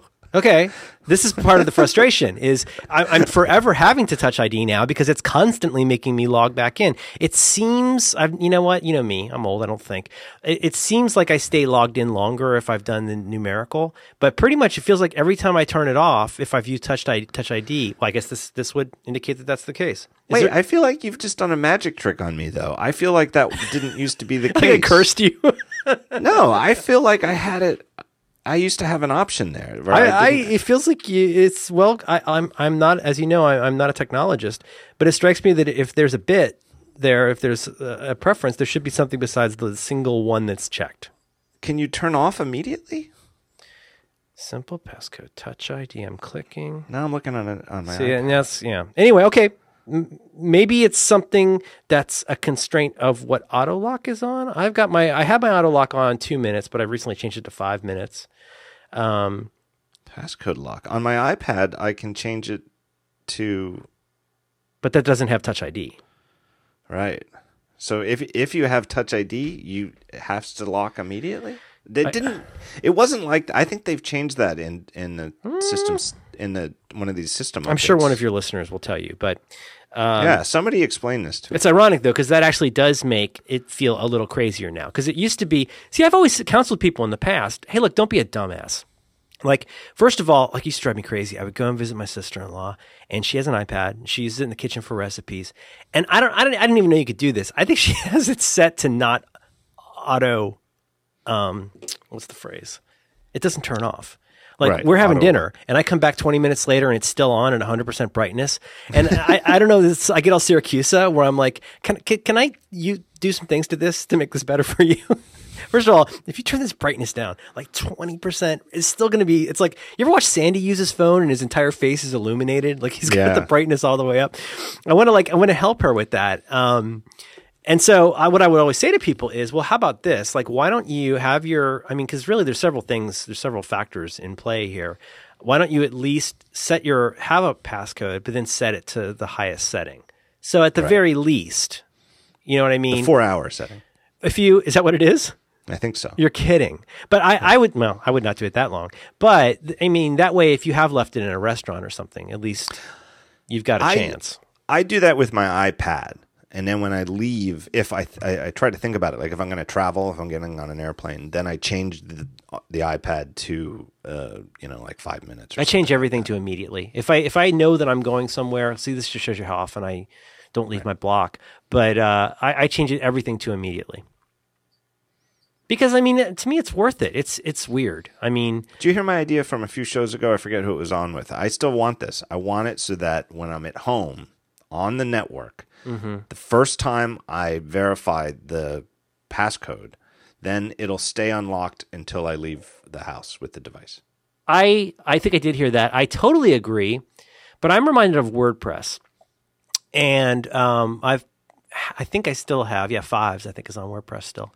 How it used to just drive me bananas that even when it got really good and they did that beautiful redesign a few years ago, it really cleaned everything up. It still drove me nuts that I couldn't auto update the plugins. And I asked Matt about this one time at a conference, and I didn't, get a satisfactory answer. But my feeling is litigiousness, responsibility, right? Like if you had something, even like a cron or in our case like a launch D running that would don't people do this with their Linux installs? There are certain kinds of things that you can automate. Like today, we can automate app updates.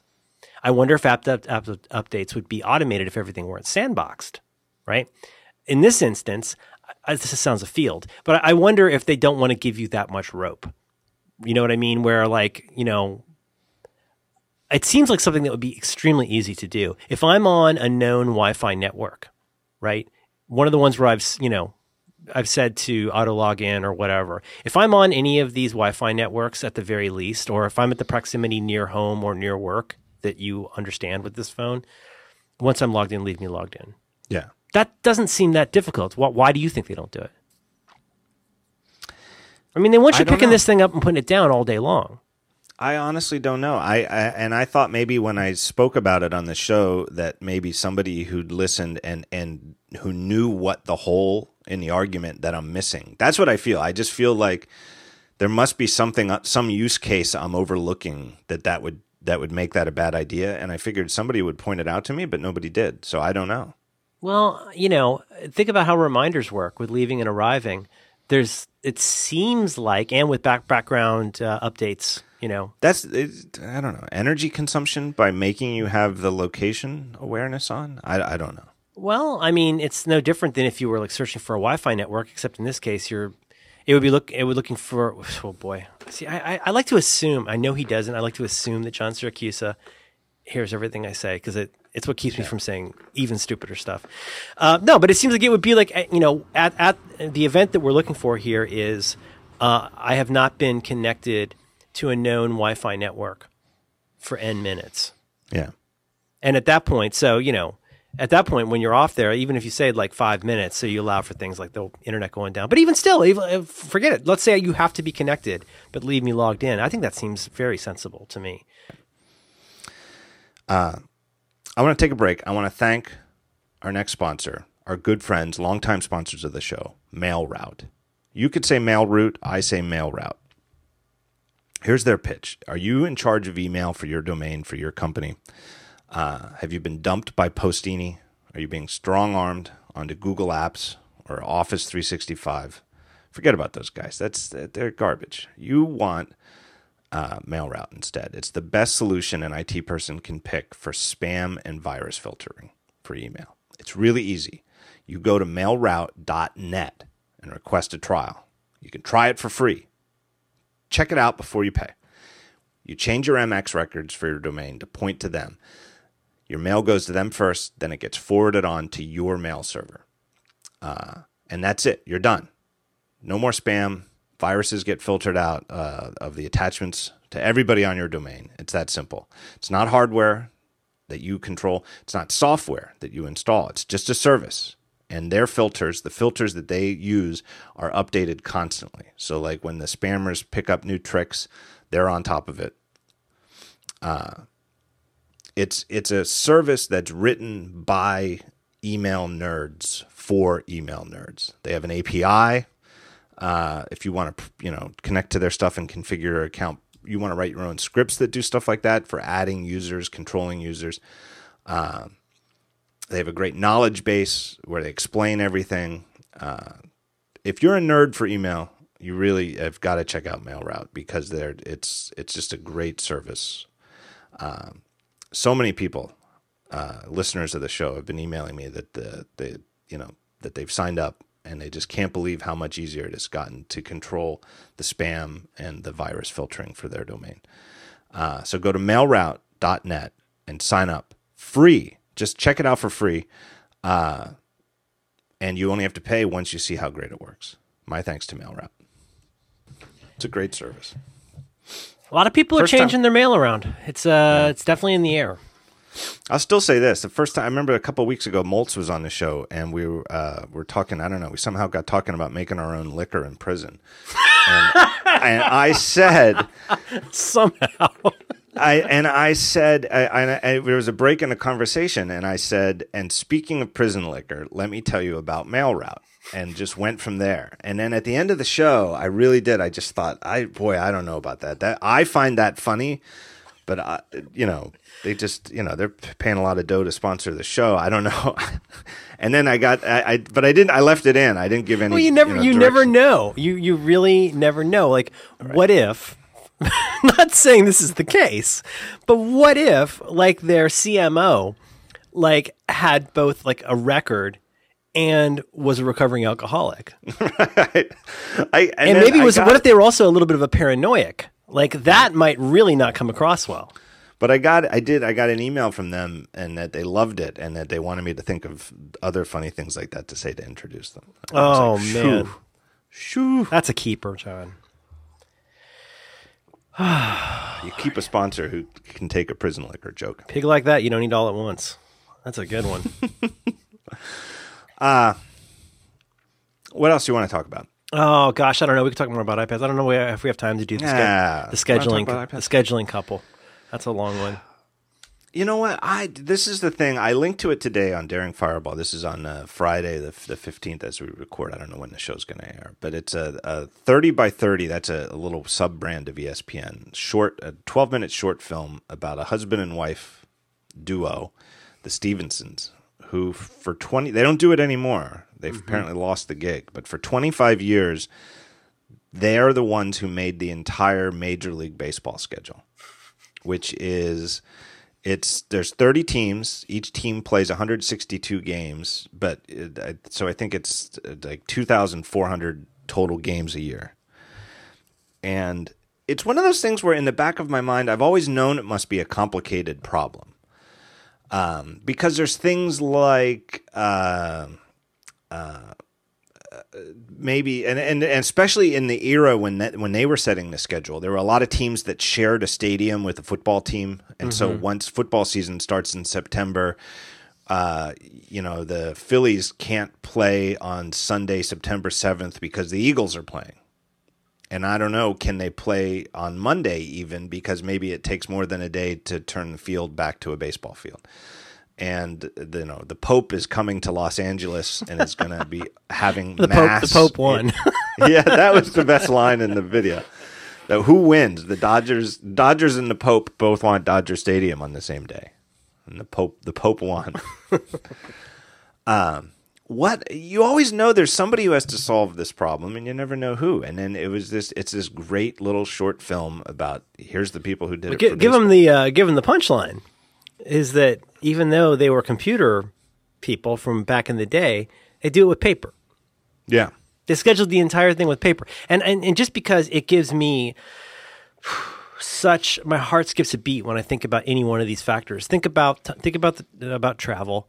Think about, as you say, switching over between it being football and baseball. Think about having two teams that can't play on the same night. Think about holidays, and the stuff they were throwing out. Like, think about, like, should Cal Ripken be at home for when he plays his record-breaking Ironman game? Right. You know, right? Holidays. Just the travel part alone is bananas enough. But to do all of that and watch how they really just did this with some paper and pen and some columns and rows was staggering. And the result, and they kept all that, which is it's a great reason. And it makes me feel good about all the pack rat stuff I've got stuffed here in my office. If you didn't know what it was, I think it might take you a very long time if somebody just plopped their paper in front of you and they'd be like, what is this? You would be like, I don't know. It looks like typical, like a compulsive psycho. Like, maybe this is BMs. Maybe it's the number of stars that I could count or something. It looks really crazy. It's glasses of water you've drunk in a day. But also the thing that makes it wonderful is this couple is so charming. They obviously really love each other. They've been together forever. Great photo of their kid wearing a Star Trek shirt. But did you? One thing, when they were talking, I was reminded of those scenes in When Harry Met Sally, when they cut away and show an old couple talking about their relationship and they finish each other's sentences and stuff. But they're two very different people, which first thing that grabbed me was that, like, she's kind of the brains and he's the heart. Like, she's the one who has this computational ability. She's the puzzle solver, and he's the architect and the guy and the baseball fan who goes like, well, no, I wouldn't, let's not do it that way. Let's do it this way because of these reasons, which are sometimes a little inscrutable to her. But part of what made them great was it wasn't as simple. I mean, any bonehead could write a really stupid computer program for doing this, but it's all of those exceptions that make it difficult. And the exceptions are numerous. You know, I started thinking about how you would write a program like this, and it's really almost nothing but exceptions. The basic scheduling part's a no-brainer. Anybody could do that. But it is the stuff like the amount of travel and the stadium sharing. Like, and then also they would go through all the letters they get at the beginning of the season or beginning of the scheduling from places that are like, well, we want to be out of town during this event, right? Right. Whenever, like, you know, when this religious convention comes to town, we want to be gone and stuff like that. Right. We don't want to be here. It's fascinating, right? And they had, you know, and somebody would say, I think one example was that one team said, hey, we haven't had a homestand on July 4th in 5 years. You know, we want to sell extra tickets to have a fireworks show, you know, and the woman knew instantly. She was like, wrong. 2 years ago, you had a July 5th homestand or July 4th homestand. But they would just say stuff like that. Like, the clubs would be, you know, they'll say anything. Yeah, that was, a lot of what grabbed me, and I guess this is the whole purpose, was their relationship, but also just thinking about, on the face of it, that should be in my wheelhouse because it's about scheduling and paper, but also it's about dealing with people and relationships. And the fact that he said something interesting, the husband said something along the lines of, you know, nobody could go into a meeting with people and think and talk at the same time. So one of us thinks and the other one talks. Right. And in that instance, yeah, and because she is the one with the head for figures, she's the one who could immediately pull up the data and hold it in her hand to show that you had a July 4th 2 years ago, you know? But I got the sense that he was the one who had more of the passion for the game. And so he was able to introduce more thinking that would probably be agreeable to people because he understood how baseball people think. Yeah, I think so, more or less. Yeah. But a fascinating story. And to me, it's one of those things where it's like who else has a job like that? I mean, almost nobody in the world, right? I mean, like, the NBA basketball schedule is a little similar. They play 82 games a year. You know, the NFL schedule, football schedule, is easy by comparison. It's only on Sundays, and there's only 16 regular season games a year. I know, I'm not saying now somewhere out there's the guy who does the NFL season, and, you know, I'm sure it's a hard job. You can't even compare. And then including things like interleague play, Like, think about, oh, by the way, interleague play. Like, that's incredible to think about. Like, the complexity, at least to my mind, and I'm much closer to him than her in terms of the way I think about the world. But, like, that, the number of, I don't know, I guess I started thinking about, you're the programmer here, not me. But, like, when I've done a little bit of programming in the past, I mean, I would just think about how you would approach a problem like that computationally. And in some ways, paper does seem better suited to it because it's all about asking this right question. Because you could spend forever writing the program for this. And if it doesn't take into account what's really important about all of this stuff, then it's just going to become a whole slew of exceptions. It seems like. Yeah, totally. I think that it's, it's just interesting because it's, to me, it's, I've always thought, boy, I bet that's a tough job making that baseball schedule. But right. then in the back, but there's going to be one. There's going to be a baseball schedule every year. So it's just easy enough to think, well, somehow it gets taken care of. Yeah, well, I didn't get the sense of I guess they work for Major League Baseball. Right. But they get input from these other people. So part of it also is, as a project management type, I like thinking about, like, well, who did they have to say yes and no to? Who did they have to, like, ultimately please? And what kind of stuff could they, because certainly anybody could come up with the craziest things in the world. Like, oh, we have to be back the second night of this 3-night stand. We're having, baseball bat giveaway night. And so we have to make sure it's not during rainy season. I mean, I'm sure if everybody had their druthers, they'd be asking all kinds of crazy stuff. Yeah. I wonder what other kind of jobs there are out there that are like that are like a one-off, nobody else does anything like it sort of gig. I'm fascinated by jobs like that. The other thing we're not mentioning that's worth mentioning is that, yes, they did this starting in 82 or something like this. They started doing this. And again, with paper. But also it really was just the two of them working from their home. Yeah. Are you getting this? Like, we're talking about the scheduling of all of Major League how many games? 2,400 and some every year. And how they say how many million people see a baseball game every, like, some ridiculous number of million people. It's ridiculous, right? Think about the revenue that's involved in that. Right. Huge amounts of money. I'm always interested to run into people who do something, I don't want to say like that, but to meet people who have established themselves in some kind of an industry where maybe, and probably against all fate, like they've ended up being the go-to person for that kind of thing. I'm fascinated by jobs like that. There was another great part of the thing where he said the guy said that the 1 year, baseball starts at the beginning of April, and I guess there was like a big East Coast blizzard, and I don't know, Baltimore, Philly, New York, Boston all got hit by snow. Can't play baseball in the snow, and all these teams were at home to open the season. New York and Philly and Baltimore, and he said, like, and everybody was like, "Who's the idiot who put all these teams at home on when you could get snow?" And then that same year, it was like all these great pennant races where the teams that were in contention were all just happened to be playing each other in the last games of the season, and it was like, "Who's the genius who put this together? This is brilliant." When they would have had no idea about either of those factors, yeah, right. Yeah, it makes me feel kind of guilty, though, about how hard it is for me to get anything scheduled. I mean, with the tools that I've got. I think it's like watching a documentary about, we got to put a 1978 fall NBC schedule together, and they like have the cards up on the wall and stuff like that. Just like this is like the ultimate tile game. Amy has said, I think Jonas goes to the dentist like every 6 months, and she has said that it feels as though our entire life revolves around taking Jonas to the dentist. And it's just once every 6 months, and it's like 30 minutes, get your tooth cleaned and, check for cavities. But somehow doing that twice a year feels like an incredible, when I don't know. It's school's not out till 3:00. I don't know. I feel that way about all kinds of stuff now, especially as I get older and time goes a lot faster. Where I feel like I've always just paid the cable bill, or I've always just paid the electric, the PG&E bill. But like, are you kidding me? How could I have gotten another one of these so fast? But I think that's part of it with the dentist thing. Is it not only feels like I can't believe it is a combination of I can't believe it's already time again, because B, it really feels like I just did this. and those get that closer and closer together.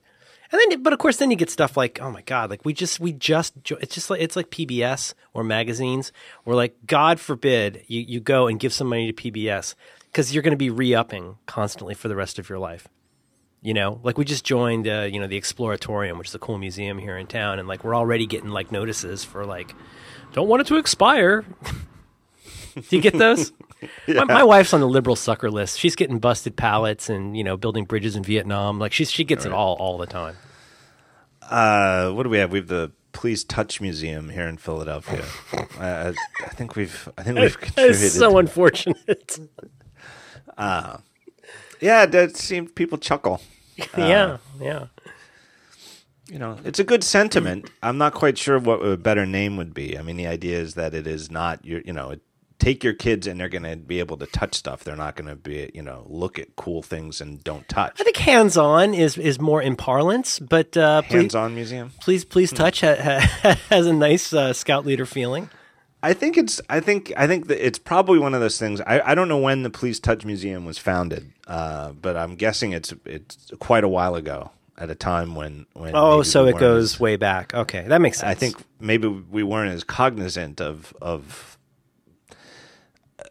that connotation of little children and the word touch. They probably would have come up with a new name if they. You think more of Santa's welcoming lap. What do you want, little boy? My whole idea of Philadelphia is just upside down now. I always knew you guys were a crooked city. Oh, definitely. Is it really? Is it really that bad? Is it any worse than any other big city? I don't know. I honestly don't know. I guess the other way to look at all big cities are. Is there any big city that's not like that? I mean, you would have said Canada. You would have said Canada, right? But now, I'm just saying.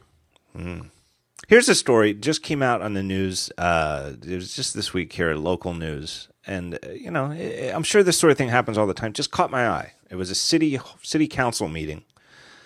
Right in heart of center city, Philadelphia, right in the middle. Couldn't be better real estate. There's there was a fire. It's a long story on this plaza. It's right next to City Hall. This is like 1990 or 91. It was called One Meridian Plaza. Huge skyscraper, big one. Terrible fire, gutted the building. I mean, I got I'm sure it's a great Wikipedia entry. It was a fire that ruined a massive skyscraper. And then it's like you think, your insurance will take care of that. Well, guess what? Insurance companies don't like to replace entire massive skyscrapers. And so, like, for all of my college years, when I was at Drexel here in Philly, that building, that burnt-out husk of a skyscraper, remained a burnt-out husk of a skyscraper, just sitting there on prime real estate because, legal hassles over whether the insurance really covered it. Like, you can't redo it, you can't tear it down, it's just there. And it took forever, and it's one of those things where I feel like maybe in New York, stuff just happened. Somebody would have just knocked the damn thing down and rebuilt it, but it just sat there. Anyway, it's eventually got taken care of. Part of that plot is now a big high-rise condominiums, part of the Ritz-Carlton Hotel. It's the I don't know. So if you want to live at the Ritz-Carlton. Yeah, we have that in San Francisco, like residences. Yeah. And the other part of it is a parking lot. I mean, not like a parking garage. It's just a parking lot. And it's one of those things like in New York, in Manhattan, there are no parking lots that take up real estate like that. It's, and so there's a proposal to build the Philadelphia a W hotel in Philadelphia. And it's, if there were to be such a thing as a W in Philadelphia, it's exactly where it should be. You don't have to know Philly. It's at 15th and Chestnut. And if you don't know Philadelphia, just imagine, where a swanky W hotel should go in a city, and that's where it should go. And you would think, well, that's a no-brainer. Let's, how could it not be better for the city to have a nice hotel there than a parking lot? So anyway, long story short, guess who's opposed to the building of this hotel? Is it another hotel chain? A bunch of other hotels. And it ends up. They want to keep the unique history and character of the neighborhood. Right. And it's because there's some kind of tax abatement thing, and that this is not the right time for the city to give a tax break to a new hotel, except that every other hotel whose representative spoke out about it got the exact same sort of tax abatement when they built their hotels or turned whatever building their hotel used to be into a hotel. Right. They all got the same deal. Everybody gets it. And it just seems crazy to me that it was, and this is the thing, is that it was like a 4-hour city council meeting, and it was contentious and yelling and stuff like that. And I just thought, I can't believe that took 4 hours for you to listen to other hotel people complain about a new hotel. Yeah. I couldn't live like that. I could have nothing to do with that sort of, I just couldn't. How could you stand to do that? I couldn't. It would be difficult. I would have to jump up and scream. I feel like I'm taking crazy pills. I couldn't I couldn't listen to that. We're all part of the same hypocrisy. Yeah. I'm glad that I have a job that does not require going in front of city council. I'm glad I don't really have a job. There's so many things about situations like that. Think about the presentations. John, can you imagine the presentations that you have to look at when you have a job? Can you even imagine people just call you and they say, "Oh, by the way, we're having a meeting. I went ahead and put it on your Exchange calendar for you. So you're going to come. There's going to be some presentations. What are they going to be about? We'll find out when you get there." Could you imagine if somebody else could just put stuff on your calendar? Can you imagine if somebody else could just put stuff on your calendar? Can you imagine waking up? I mean, at like 11, you get up at 11, you look at your calendar, and there's stuff on there that you didn't put on there.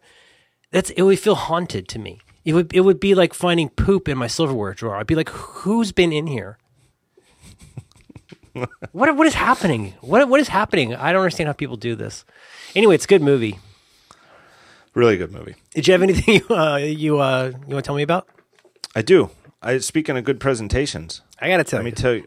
I want to tell you, this podcast, our final sponsor, I want to thank An Event Apart. An Event Apart is the design conference for people who make websites. It's the one design conference and front-end development conference that you don't want to miss, because year after year, An Event Apart is the place where groundbreaking technology is brought to the front. They have events all over the country. Go to their website, check it out, and you'll see they have upcoming workshop in San Francisco. And in 2014, they have full events in Atlanta, Seattle, Boston, San Diego, Washington, D.C., and more. Great shows all throughout the year. Now, it's founded by web visionaries and friends of the show. I know them both, Eric Meyer and Jeffrey Zeldman. Eric Meyer may be the preeminent expert on CSS and CSS standards in the world. Jeffrey Zeldman, designer, writer, blogger extraordinaire, head of the Happy Cog studio. Great guys, but it's not just them. It is an all-star lineup every time. Every speaker at an Event Apart is just great. I've seen a lot of these guys speak. I've been to an Event Apart, I think at least 3 times. Always great, and year after year, it's always new. They have some great speakers lined up for 2014. Check it out on their website and see the lineup yourself. And I just can't say enough about what a great show these guys put on. It's always a good venue. They have good food, including breakfast, good swag. How do you find out more? For cities, for schedules, for tickets, and more. This is where you go.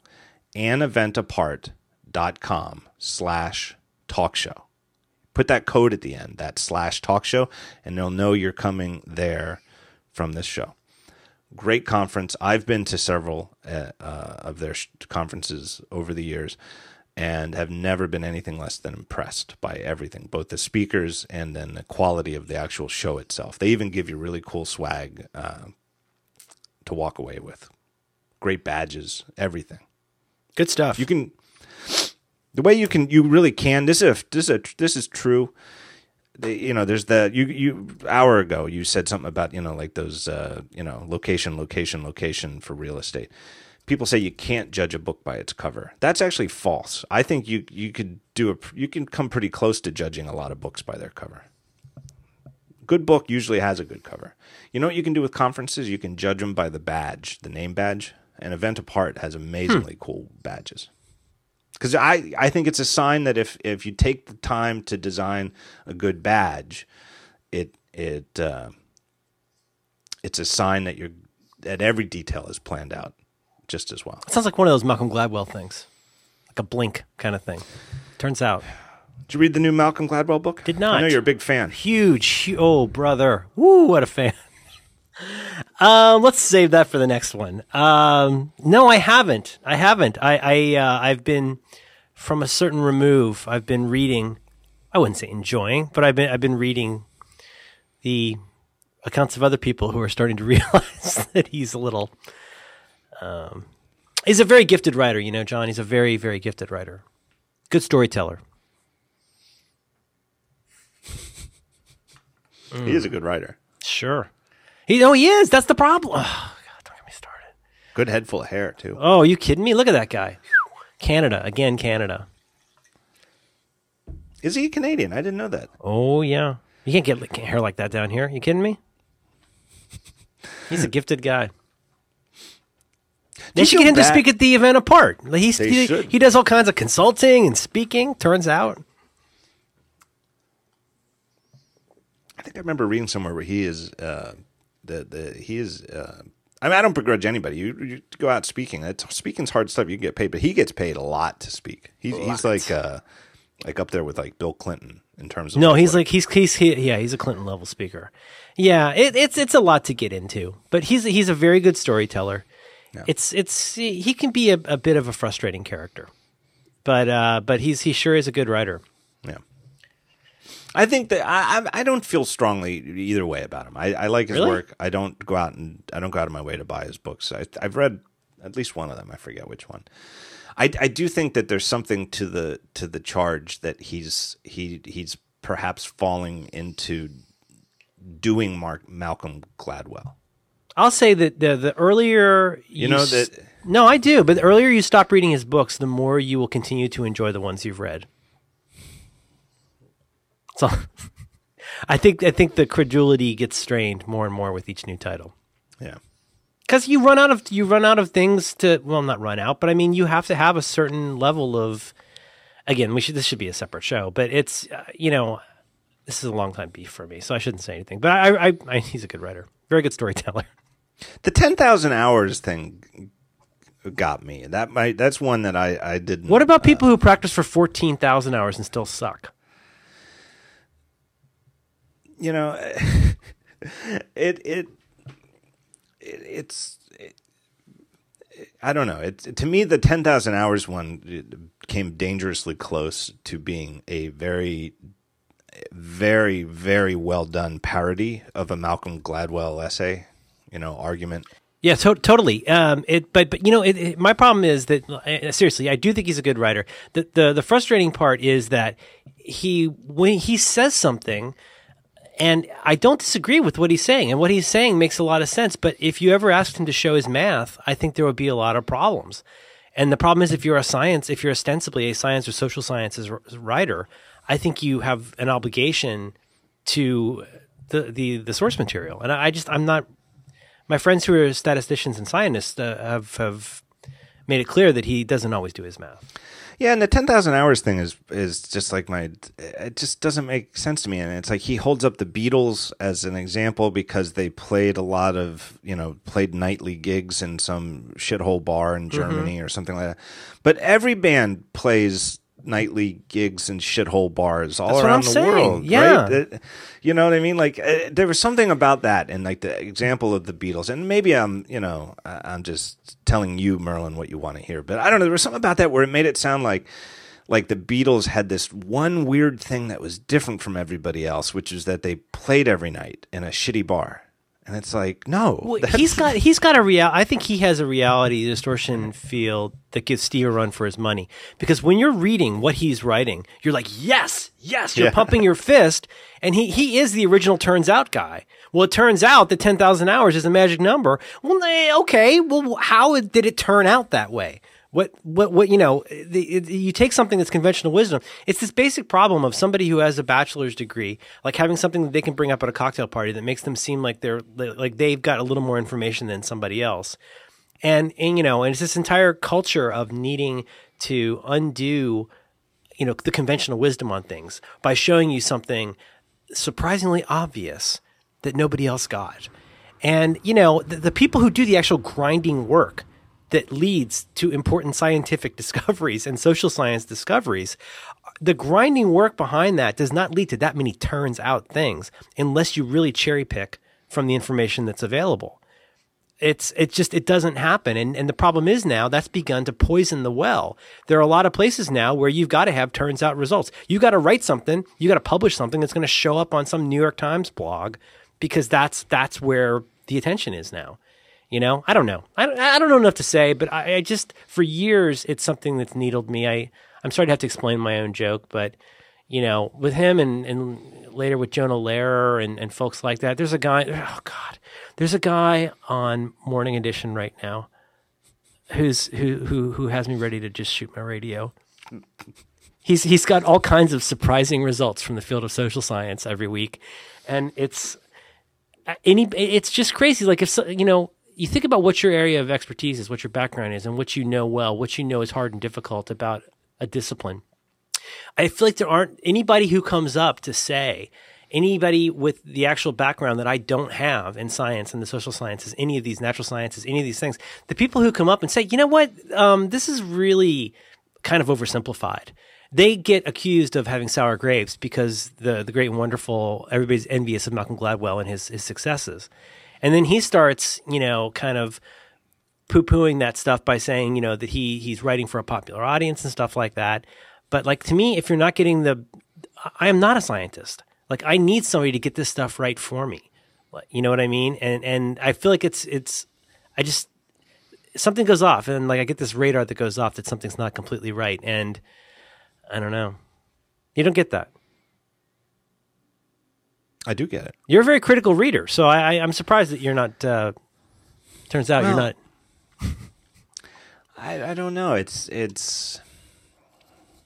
I'm just going to say this. I've made that joke so many times in the last probably 3 years, but I'm just going to say to everybody out there, start listening for the phrase "turns out" when you hear somebody say something, because that's something that is a real super lazy way to act like somebody just saw something that you are going to be surprised because you didn't see it first. And then listen for how they show you what that turns out to be different from, and have them show their math. Right. There is something where there's a psychological appeal of a counterintuitive fact. I am totally susceptible to that. I always have been. We all are, because everybody loves that. Like, like it turns out that the best way to fall into a depression is to win the lottery. Ooh, well, that's delicious because it's the opposite of what you thought. You know.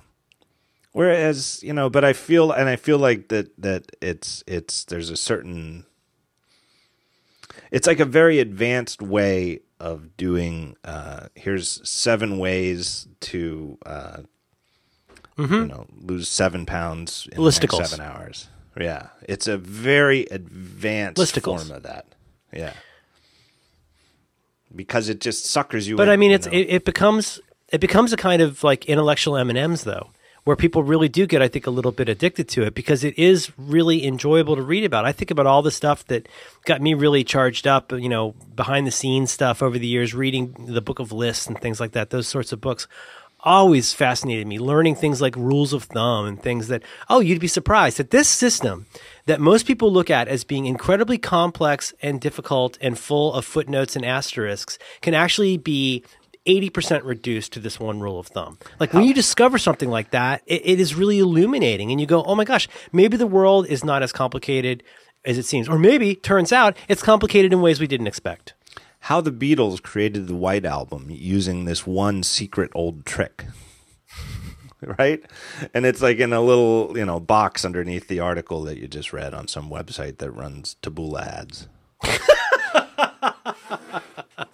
I wish you would have me back to talk about this when I'm better prepared and I've eaten. I don't want it. I don't mean to sound short. I just need to eat or I'm going to get a headache. Oh, no, I got it. And it's really good to talk to you. Yeah. I finished these podcasts ready to pass out. Oh, I know. I feel like it's hard work. It is. Okay. Talk to you soon. Best to your family. All right. You know, my mom's dad, my grandfather, you know what he was? What? He was a coal miner. He died of black lung. I'm 2 generations apart from a man whose parents spoke no English, Ukrainian immigrants. He spent his entire working career in coal mines and then died at 72 of black lung. And I just told you, and I actually wasn't being ironic, I just told you that what we just did was hard work. I take naps. Yeah. I take naps. Yeah. I need a nap from my podcasting. Okay. I'll talk to you soon, buddy. All right. Bye-bye.